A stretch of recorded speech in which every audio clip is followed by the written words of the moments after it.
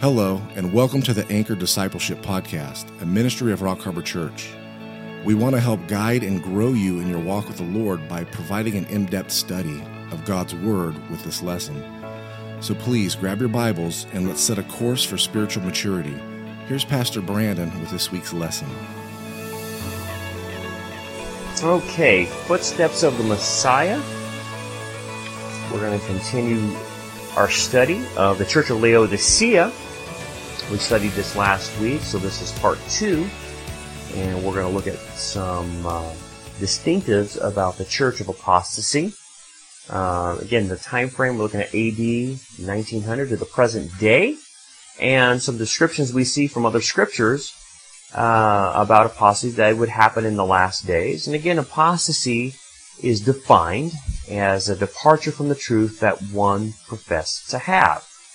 And that's one definition about it being personal for an individual. But it also means a church can be apostate, that they call themselves Christians, but they really are not. Just like the cults, the Mormons, Jehovah's Witnesses. So you need to separate the two out between apostasy as a verb, as a believer can apostatize and get into false doctrine, versus an apostate church, which means they claim to be Christian, but they're not, like the Jehovah's Witnesses or the Mormons. So even believers can get into false doctrine and can hold to false doctrine. And that's the warnings in Scripture. But some admonitions about apostasy happening in the last days, we see in 2 Thessalonians chapter 2, Paul talked about this. He says, "Now we beseech you, brethren, touching the coming of our Lord Jesus Christ, and our gathering together unto him, to the end that ye be not quickly shaken from your mind, nor yet be troubled, either by spirit or by word or by epistle, as from us, as that the day of the Lord is just at hand. Let no man beguile you in any wise, for it will not be, except the falling away," or that's what we're talking about, the apostasy, "comes first, and the man of sin is revealed, the son of perdition." So, it's talking about the day of the Lord, reference to the tribulation, obviously, the tribulation period, the 7-year period. And basically, Paul is saying there's two things that are going to occur before the Great Tribulation, and one of which is this great falling away of the church, the apostasy of the church. And so basically, before the tribulation is to begin, the apostasy of the church must come first, which makes sense. Thus, the idea is it's inevitable that the church is going to become apostate in the closing days of history. Obviously, he mentions the second thing that's going to happen is the revelation of the man of sin will be made manifest, the Antichrist. The second passage we want to look at is 1 Timothy chapter 4, verse 1, about the last days of the church.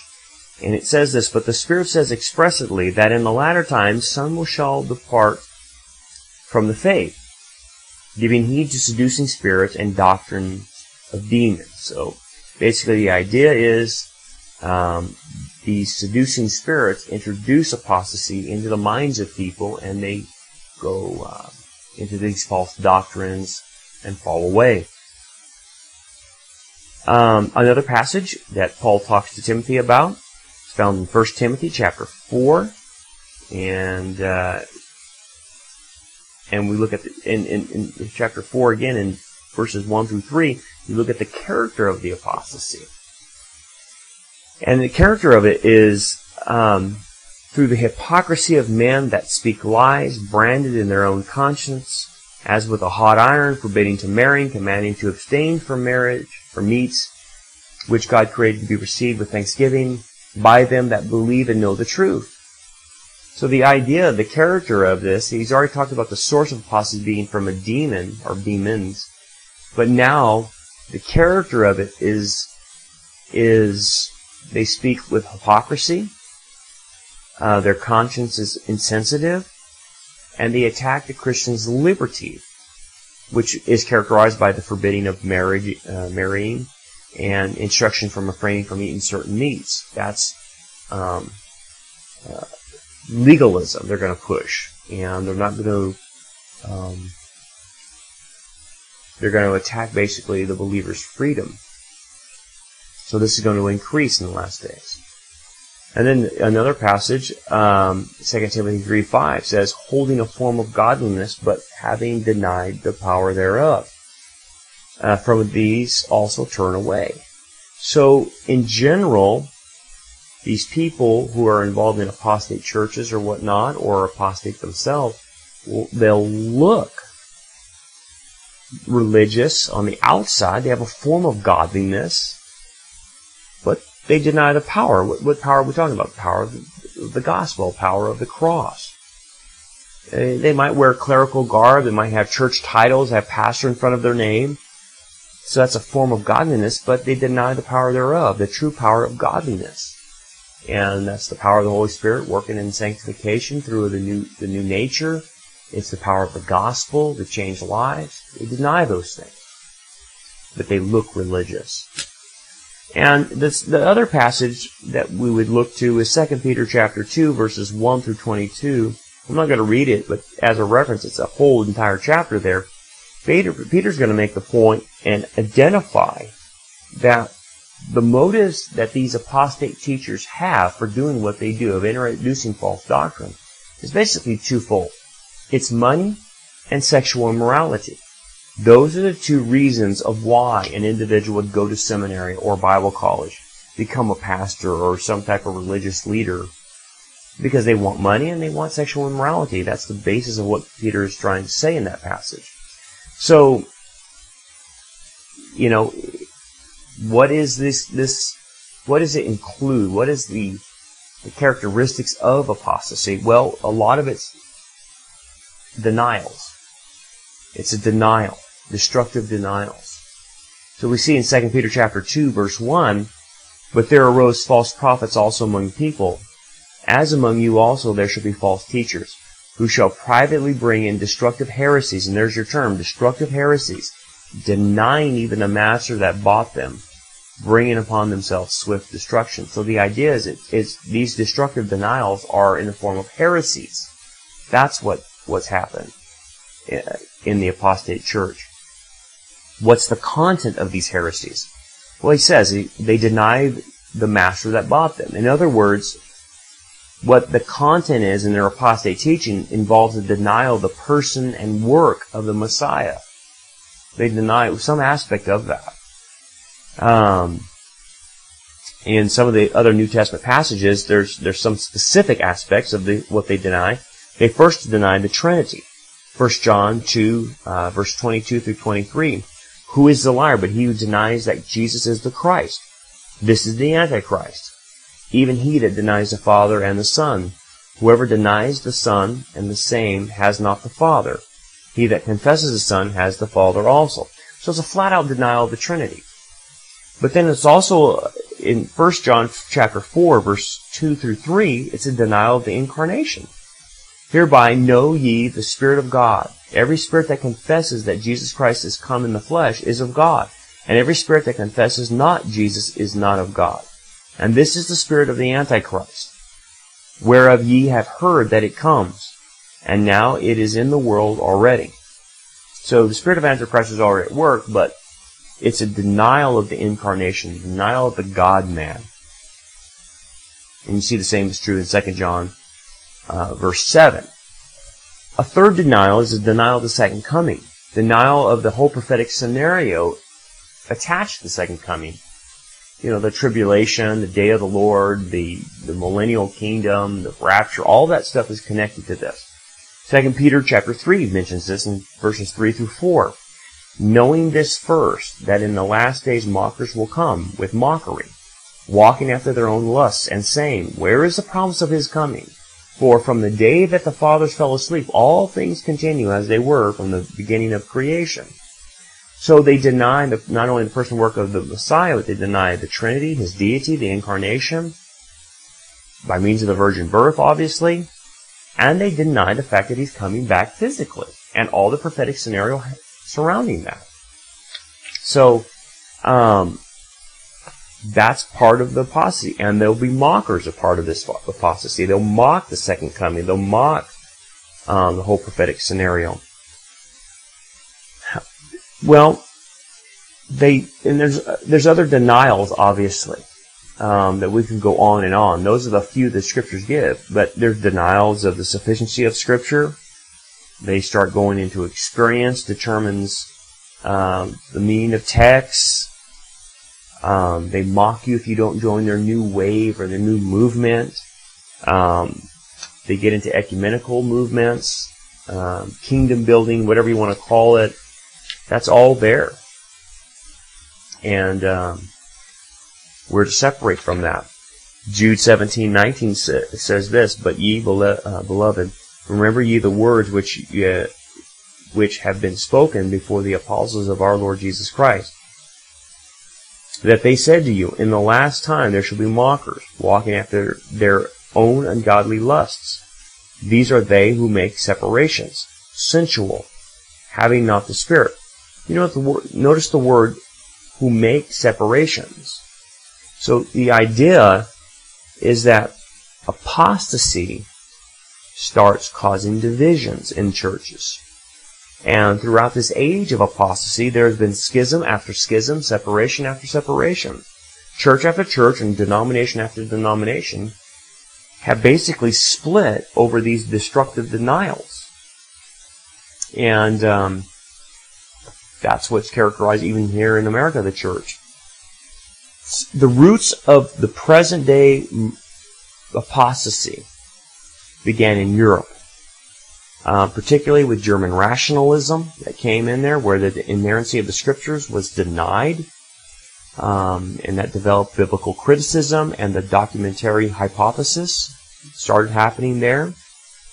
And as far as the United States is concerned, if you want to put a date to when apostasy started and had a beginning in the United States, you might as well put January 20th, 1891. On that day, Charles Augustus Briggs gave an inaugural address at Union Theological Seminary. This was in New York, obviously. And at that time, Union was a Presbyterian seminary, trained Presbyterian pulpits, basically. And in that address that he gave, he made 6 points, and some of which involved destructive heresies. First, there were 3 great fountains of truth. He said, the Bible, the church, and reason. Did you notice what he added to the Bible? The church and reason. And so thus, reason and the church became equal in authority with the Scriptures. The second thing he stated was only some of the Old Testament prophecies were not fulfilled, and that they were reversed, in fact. And so that's a huge problem. Third, he questioned the Mosaic authorship of the 5 books of Moses. Fourth, he questioned the unity of Isaiah. And fifth, he stated that those who died unsaved would have a second chance. And the last point he made, the 6th point, he said that sanctification is not complete at death. So those are problems. He was not the first modernist, but this address was the first public affirmation of modernism in a theological seminary in the United States. Never had happened before.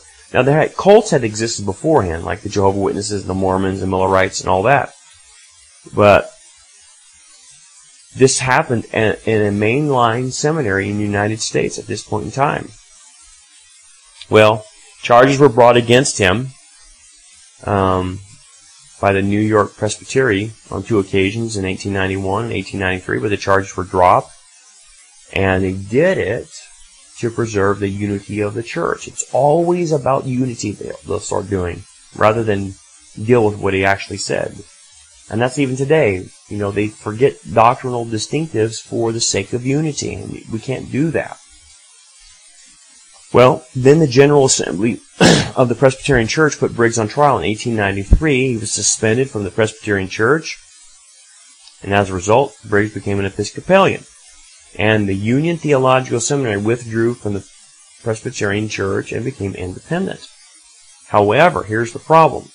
Although the Union Theological Seminary became independent, they still continued to train ministers for the Presbyterian Church and for their pulpits.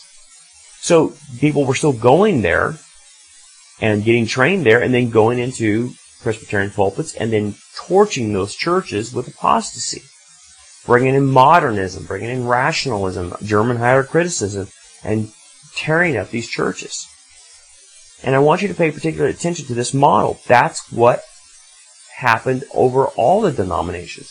They were infiltrated by the seminaries. The seminaries trained the pastors. The pastors went out and messed up the churches and brought apostasy to the churches. That's how they infiltrated. And more and more liberals took pulpits in not only the Presbyterian denominations, but Methodist denominations, Baptist denominations, and more churches became liberal. So throughout the first 2 decades of the 20th century, apostasy took over the schools, trained ministers for the denominational churches.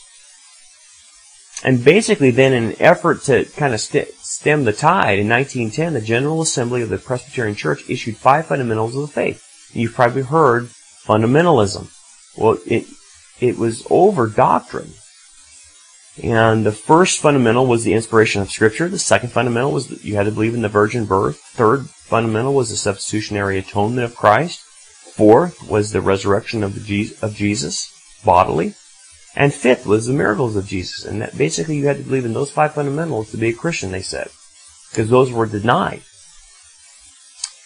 And basically, those who subscribed to these were labeled fundamentalists. And so this new word was coined. And so those who denied the fundamentals were called modernists or liberals. And that started this whole movement in the United States.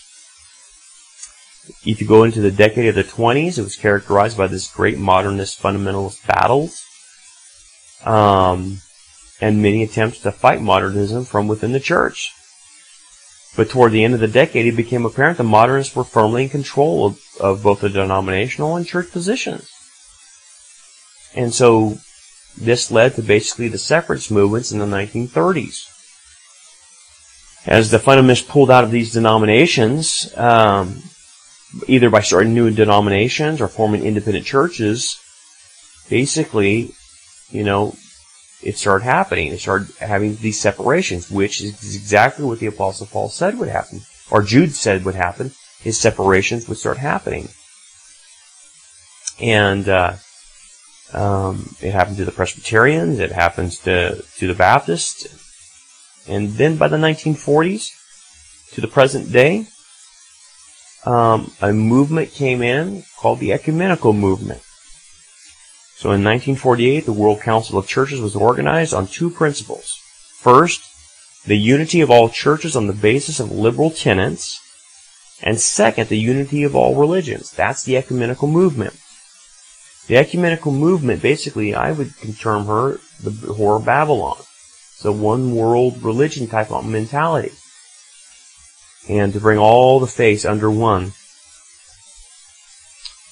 In 1950, the old Federal Council of Churches was reorganized into the National Council of Churches, again attempting to unify all the churches in the United States with liberal tenets. So basically, what's happened, consequently, the visible church today that you see is primarily apostate. Now again, doesn't mean that every church is apostate. Doesn't mean that. There's a remnant of churches out there that are doing well and doing good. But on the whole, in general, the majority of churches have went apostate. They're liberal. They don't believe in the inerrancy of Scripture. And so, it's happened. Well, in most recent times, a whole new phase has entered apostasy now. The old phase was characterized by destructive denials. This new phase affirms the biblical fundamentals of the faith, but here's the subtlety. They have made a paradigm shift in that the Bible is no longer the final authority in determining divine truth. Experience, they have now put on the level of the Bible that makes everything equally valid. So based on experience. So what they're attacking is the sufficiency of the Scriptures. They won't deny the Scriptures, They deny the sufficiency of Scripture, that you have to have an experience. You have to have spiritual experiences, whatever that is. And so basically, in actual practice, the experience takes priority over the Scriptures. And basically, if the Bible contradicts the practice, then the practice is justified as being a new move of the Spirit, basically. And therefore, what the text of Scripture actually says can be contradicted by new experience. So this is a far more spiritual way of denying the truth of God, and therefore far, far more deceptive. A lot of people fall for this, like the Jesus Calling book, and contemplative prayer, and walking a prayer labyrinth, and stuff like that. And so, as the old apostasy was marked by verbal destructive denials, this new apostasy is marked by practical destructive denials. So this has led to many strange and diverse doctrines, causing many truly to be tossed to and fro by every wind of doctrine, and resulting in total spiritual instability with people. And again, like I say, they may affirm the authority and inspiration of Scripture, but it is only their experience that determines the meaning of the text in particular or truth in general. And basically, this new apostasy has produced the same fruit as the old apostasy. Nothing different. They mock those who won't join them in their new wave or new movement of the Spirit. And they've caused schisms, both dividing churches and families. So the same results have happened. So nothing new under the sun. The practical point for all of us is this: the Bible must be the final and only authority on all matters, both in faith and what we believe, in practice, in our actions and our experiences. It is sufficient for everything.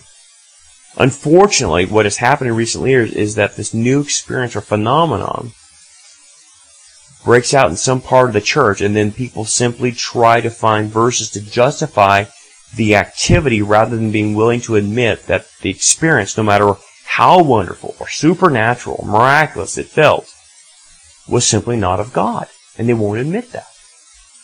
Most of these proponents defend the practice, not on the basis of Scripture, but on the basis of their own experience, like in the charismatic movement, of being slain in the Spirit, or laughing in the Spirit, whatever that is, whatever it is. It's always experience above Scripture. And basically the most common evidence is that it makes them feel happy and joyful. Though this is not taking into account that any kind of emotional release of this nature will make one feel better. Even unbelievers can have the same experience, is the idea. So furthermore, Satan would not be a good deceiver if he made one feel badly, would he? Satan can give people joyful and happy experiences, and doing so would be in his best interest if that, rather than the Word of God, that this experience becomes the final authority for determining spiritual truth. It's very clever deception. If you read Isaiah chapter 8, verse 16, 19 through 20, it says this. It says, "Bind up the testimony, seal the law among my disciples.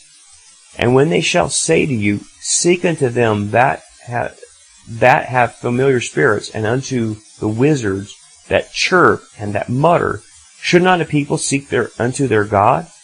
On behalf of the living should they seek unto the dead, to the law and to the testimony? If they speak not according to this word, surely there is no mourning for them." The idea in that passage is this: one of the motives of the book of Isaiah is the contrast between the remnant, Jews who believe, and the non-remnant, Jews who do not believe. And in verse 16, one crucial difference between the two groups is the place of Scripture in their lives. The law is the law of Moses that Isaiah is referring to, and the testimony is the words of the prophets. So basically what Isaiah is saying is what distinguishes the remnant is that they believe that which Moses and the prophets declared. That is the foundation of their faith, and this is also their authority. The non-remnant, the unbelievers, rejects the Scriptures as the final authority and seeks to make God more real in their experience by going toward idolatry and looking at gods and goddesses that they could see, feel, touch, create a more visual picture while they worship. So you see in verse 19, Isaiah issues a warning. They are not to go after counterfeit spirits and teachers that chirp and that mutter.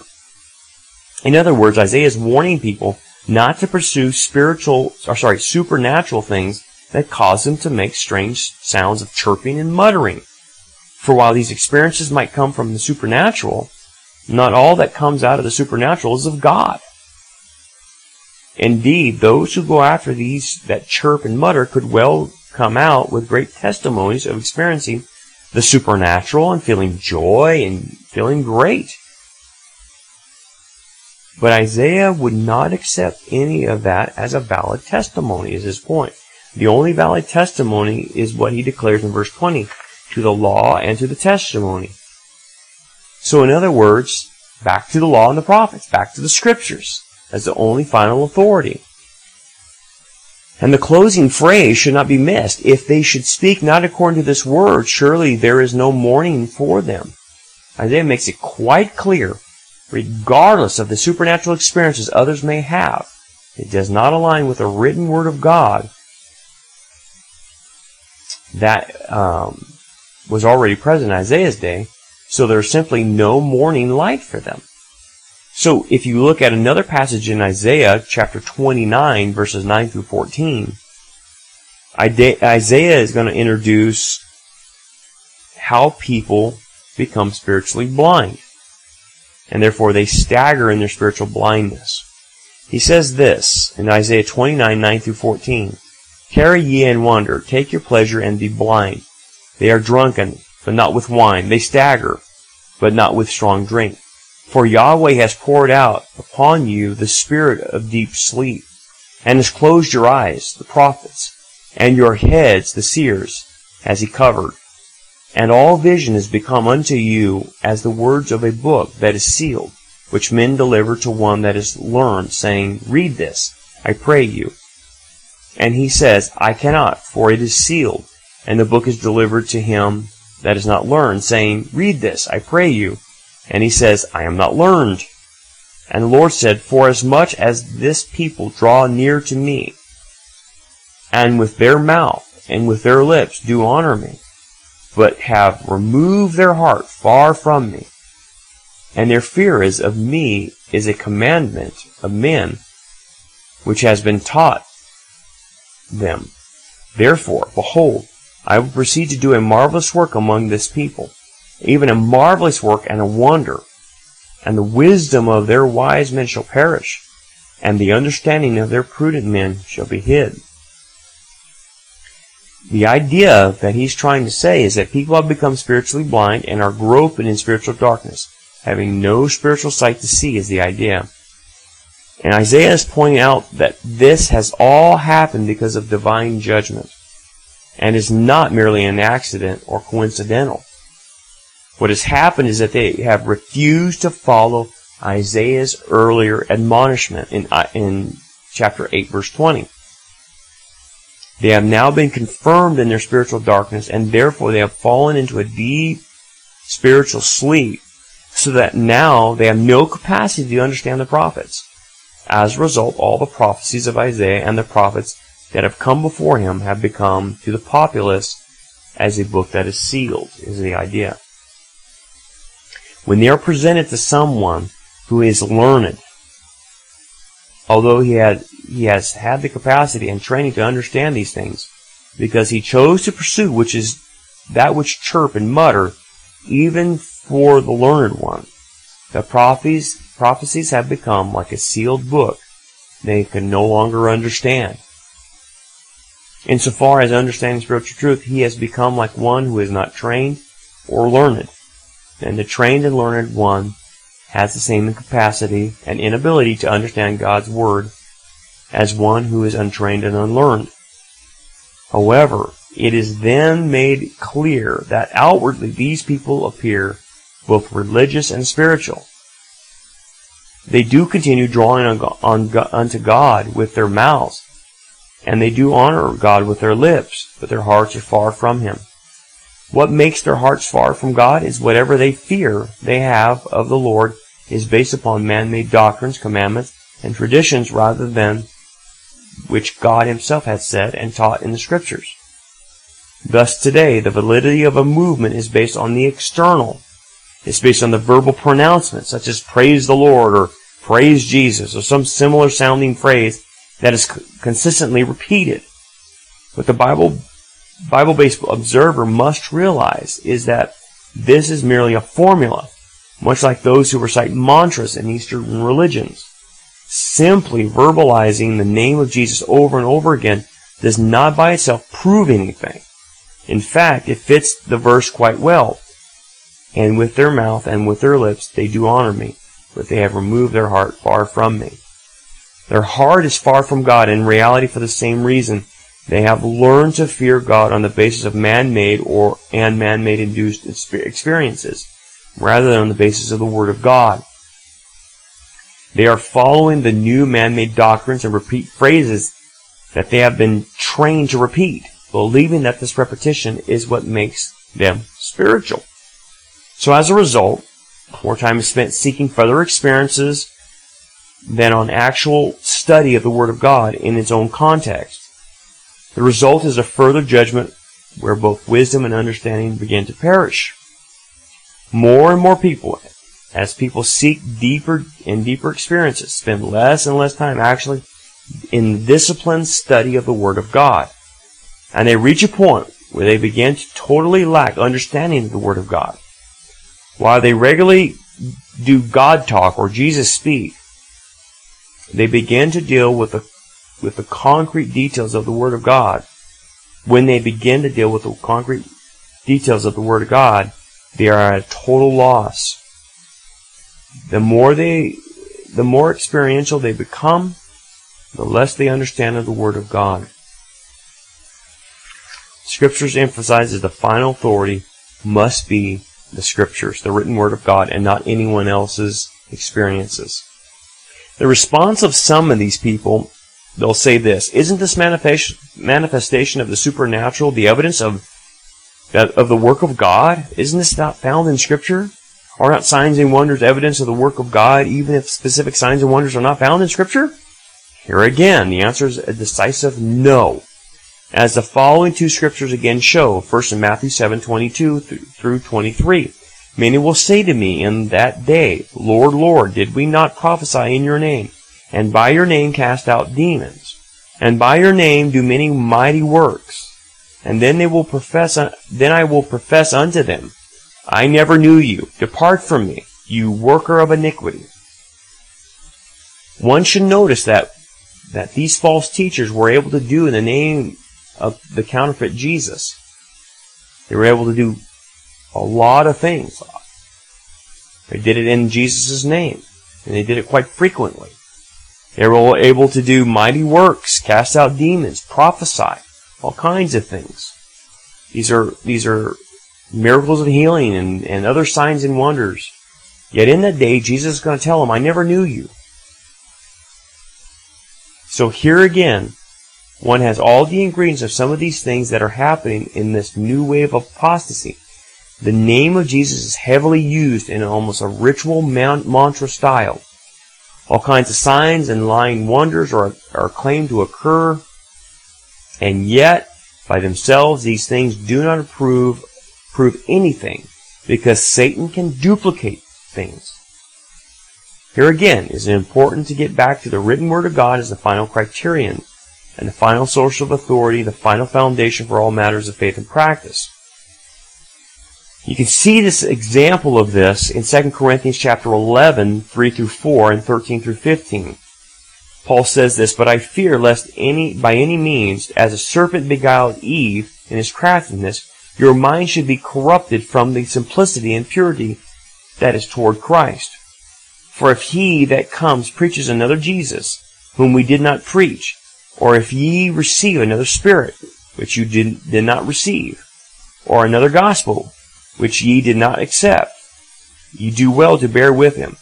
For such men are false apostles, deceitful workers, fashioning themselves into apostles of Christ.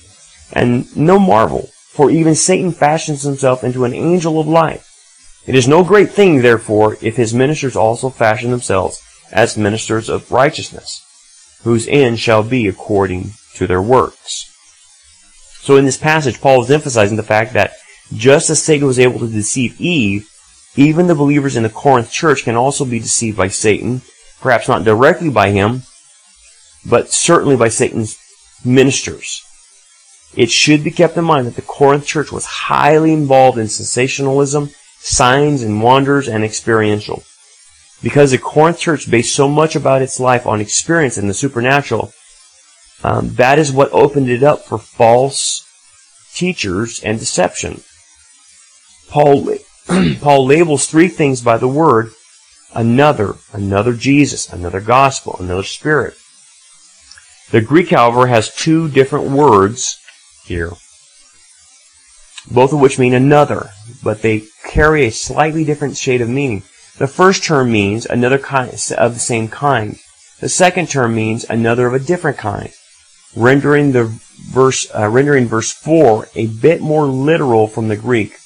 It would read as follows: For if he that comes preaches another Jesus of the same kind, whom we did not preach, or if ye receive another spirit of a different kind, which ye did not receive, or another gospel of a different kind, which ye did not accept, ye do well to avoid them.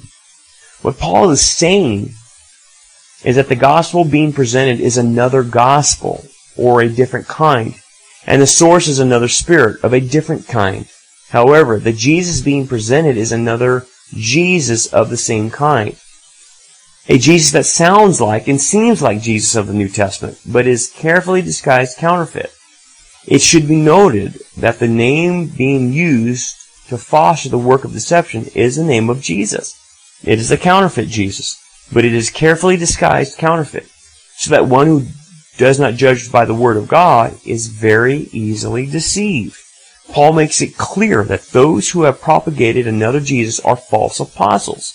However, that is not the way they appear, because they fashion themselves to sound like real ministers of the Messiah.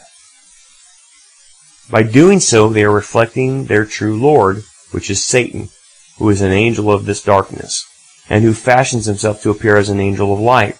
Paul says that this should not be surprising, for if Satan will fashion himself to appear as an angel of light, certainly his own ministers will fashion themselves to appear as ministers of righteousness. But in the end, they will receive this judgment. Again, Satan would not be very successful in his work of deception, especially with believers, if his ministers were clearly and without question out in far left field. To carry out the work of deception, they must certainly focus on the name of Jesus and not some other name. Otherwise, you wouldn't believe in them. But the mere usage of the name Jesus, even in the context of words like praise or glory, etc., does not and should not authenticate anyone's ministry. Here again, the final authority must be the Scriptures and not experience, signs and wonders, unusual activities, or strange noises. The strange phenomenon that has infiltrated the church should not have surprised people who are truly into the Word of God. For in 1 Timothy 4:1, Paul declared, "But the Spirit says expressly, in the latter times some shall depart from the faith, or fall away from the faith, giving heed to seducing spirits and doctrines of demons." There is, of course, biblical doctrine, but here Paul is talking about the fact that Satan has his own system of doctrine, referred to as doctrine of demons. Those who become enamored with the doctrine of demons end up giving heed to seducing spirits. What are these doctrines of demons? They are such doctrines that find no basis in the written Word of God. They are only based on teachers claiming to have special divine revelation from God that they make people accept as new truth. Those who involve themselves in such doctrines of demons end up being seduced by demonic spirits. Again, There are those who will come and defend these actions based upon how happy and good and joyful they feel, assuming that such good feelings must be from the Lord. But all this shows is that they have indeed been seduced by demons. And again, Satan would not be very successful in his program of deception if his strategy was to make people feel bad. That is not going to attract much of an audience. What will attract an audience is people who can do things to make one feel good, even if the feeling is nothing more than an emotional release. But if that feeling can be ascribed to a supernatural work of God, the recipient has been deceived. The Bible itself has given a major admonition by which one must judge all that claims to be from the Lord. In 1 Corinthians 4:6 says, "Now these things, brethren, I have in a figure transferred to myself and to Apollos for your sake, that in us ye might learn not to go beyond these things which are written, that no one of you be puffed up for the one against the other." So again, it should be emphasized that Paul is saying to this church, which has a strong tendency towards sensationalism and experience, the focus on the experiential only showed that they were not spiritual, but really carnal, is the idea. Paul must especially admonish a church of this nature not to go beyond things which are written.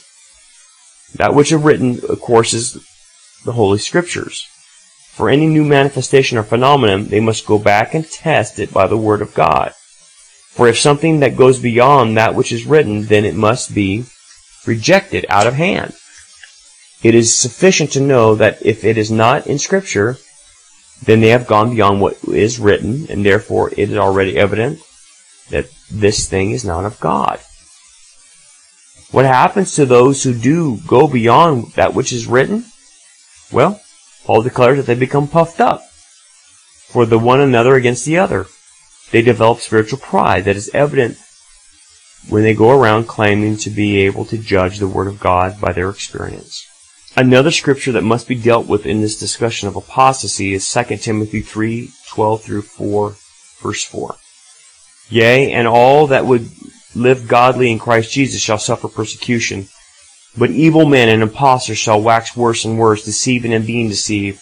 But you abide in these things which you have learned and have been assured of, knowing of whom you have learned of them, and that from a babe you have known the sacred writings which were able to make you wise unto salvation through faith which is in Christ Jesus. Every scripture inspired of God is also profitable for teaching, for reproof, for correction, for instruction which is in righteousness, that the man of God may be complete, furnished completely unto every good work. I charge you in the sight of God and of Christ Jesus, who shall judge the living and the dead, and by his appearing and his kingdom, preach the word, be urgent in season, out of season, reprove, rebuke, exhort, with all longsuffering and teaching. For the time will come when they will not endure sound doctrine, but have itching ears, will heap up for themselves teachers after their own lusts, and will turn away their ears from the truth, and turn aside unto fables." This simple message is largely ignored by the modern movements in apostasy today. That those who seek to live godly lives will suffer persecution, he states, and the truth is that the health and wealth gospel are not signs of divine favor. Having your health and having money is not a sign of divine favor or spirituality. Rather, it's being persecuted for your faith that is a sign of a truly godly person. Paul then issues a warning that as time goes on, there will be more and more false teachers who are truly imposters and will go around deceiving others, many of whom will be deceived themselves. They may well believe that they are God's anointed and keep repeating to their critics that they're God's anointed. And don't touch God's anointed, they'll say. But the fact remains, they have become deceivers, and they're deceived themselves. So what is it that will protect Timothy from being deceived by all these false teachers? Well, Paul answers the question. Timothy is encouraged to continue in what he has learned. and what he has learned that since he was a child. He has been trained in the sacred writings and in the scriptures. Notice the same emphasis is found in 1 Corinthians chapter 4, the sacred writings. There are two things that will keep Timothy from being deceived, Paul says. His knowledge of the sacred writings and his continuing to abide in the sacred writings. The word abide has a basic meaning of to make your home with. He has to make his home in the sacred writings. His focus is not to be on any personal experiences, no matter how supernatural they may be. His focus should not be on signs and wonders that can lead to deception, but he must abide in the Word of God. What Peter said in 2 Peter chapter 1, 20 through 21, Paul says in verse 16, that the Scriptures are the inspired Word of God and therefore are profitable in all areas. Just how profitable are the written Scriptures? Paul answers the question, saying the Scriptures can make man, the man of God, to be complete in himself, while also making him furnished completely in every good work. What this verse is teaching you can't miss this. The Scriptures are sufficient to make one thoroughly complete. The written Scriptures are able to thoroughly complete one and furnish one for every work that one needs to do. One can become spiritual and mature in the faith through the Scriptures alone. However, this will take the discipline of studying the Word of God, spending hours, days, weeks, and years of a lifetime to comprehend more and more of the Word of God. But in this technological age, people have become lazy and therefore seek an instant breakfast approach to spirituality, sometimes even feeling they have become a god themselves. According to this passage, such experience will not lead to spirituality, but instead will lead to being deceived and then continue to deceive others as well. Because Timothy is knowledgeable of the Scriptures, because the Scriptures are able to thoroughly furnish him in every good work, Paul then admonishes Timothy to go ahead and do the work of ministry, reproving, rebuking, exhorting, teaching. But this teaching is not to be done by any divine revelation outside of Scripture. Rather, this is to be done by the written Word of God. Paul then declares what will happen in the latter days. And unfortunately, what Paul described has indeed happened. Paul states in the latter days that believers will no longer be able to endure sound doctrine. What sound doctrine is he talking about? Well, it's in contrast to the doctrine of demons, which are doctrines based upon experience and supernatural, which go beyond what is written. Sound doctrine is that which is based upon and comes from the sacred writings. Indeed, we are living in a day when the majority of believers in our church simply cannot endure sound doctrine. In the place of expository teaching of the Word, they are indeed Christian amusement parks and Christian talk shows that carry little, if any, doctrinal substance. A speaker who causes people to become hysterical or act like animals or fall down can fill up entire stadiums with thousands and thousands of people who eventually will be asked to empty their pocketbooks for the offering. But one who comes to expound the Word of God, to impart an understanding of Scriptures and sound doctrine, will draw a relatively tiny audience. Indeed, the time and day have arrived when men cannot endure sound doctrine. How will they try to meet the spiritual needs? Paul goes on to explain, they will heap up themselves teachers after their own lusts. In other words, they will pursue teachers who will tell them what they want to hear and not what they really need to hear. Being persecuted for godly living is not something believers want to hear about. They will pursue teachers who promise them supernatural experiences.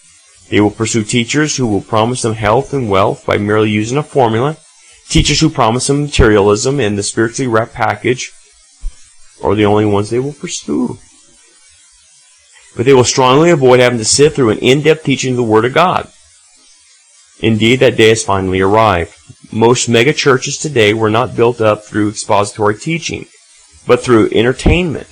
Church programs are based on what people want, not what they need.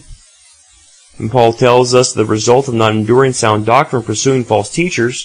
First, they will turn their ears from the truth, and second, they will turn aside unto fables. Fables are teachings and doctrines outside of Scripture. As seen earlier, Peter said he would not follow cunningly devised fables, because he was teaching and preaching was based on the Word of God, inspired by the Holy Spirit. The reason Timothy will not be swept aside by following fables is because he's basing his entire life, teaching and ministry, on the Scriptures. Those who go beyond these things, which are written, will end up following fables. And again, fables are teaching not found in Scripture and therefore either originate with man or in the demonic realm, and thereby become doctrines of demons. Fables are the false postulations of experiences and actions that are found nowhere in Scripture. So with that being said, we'll end there, and next week we will look at the responsibilities of believers who face apostasy. What do you do when you have apostasy in your church? What do you do when the leadership is apostate? What do you do with someone that comes to your door preaching a different gospel? We'll talk about those things because Scripture deals with that. Thanks for joining us for another episode of The Anchor Discipleship. We hope that this message is a blessing to you and helps you grow towards a more mature understanding of God's Word. Rock Harbor Church has 2 other podcasts. The first is called The Anchor Sunday Sermons and is filled with pastors' Sunday messages. And the second is The Anchor Bible Study. It's filled with past and continuing Bible studies preached during our Wednesday evening services. If you enjoyed this message and would like to hear them, please check the description of this episode or search your favorite podcast streaming services. Rock Harbor Church also has a print-to-order merchandise store. You can shop for Rock Harbor merch at rockharborchurch.store. Support for all 3 of our podcasts comes from your generous gifts and donations. For more information about our ministry, we invite you to check out our website, rockharborchurch.net. Keep looking up, for our redemption draws near. God bless.